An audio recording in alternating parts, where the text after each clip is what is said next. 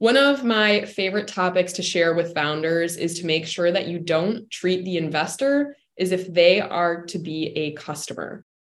A lot of founders pitch and explain their business instead of being the educator. They explain it as if you were to walk in a store, buy it, purchase, use it online, which is a big mistake. You can still get investment from someone who is not an actual user of it. Don't expect the investor to be exactly the expert in what you do either.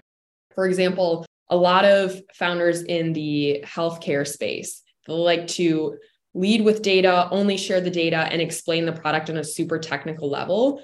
And that's great, but you just have to make sure that for that audience, are you being the educator in what they need? Because you're supposed to be the expert in what you do.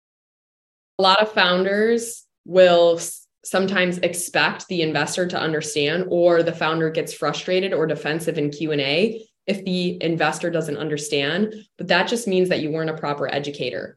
That doesn't mean that they can't like or understand the business. You just need to do it in a different way. You need to re-communicate what you want them to get out of it. In knowing your audience, do they have a technical background? Do they have a CPG background, a manufacturing background? You need to understand those things. You can talk about the product in a way that they'll still understand without having to actually experience or use it.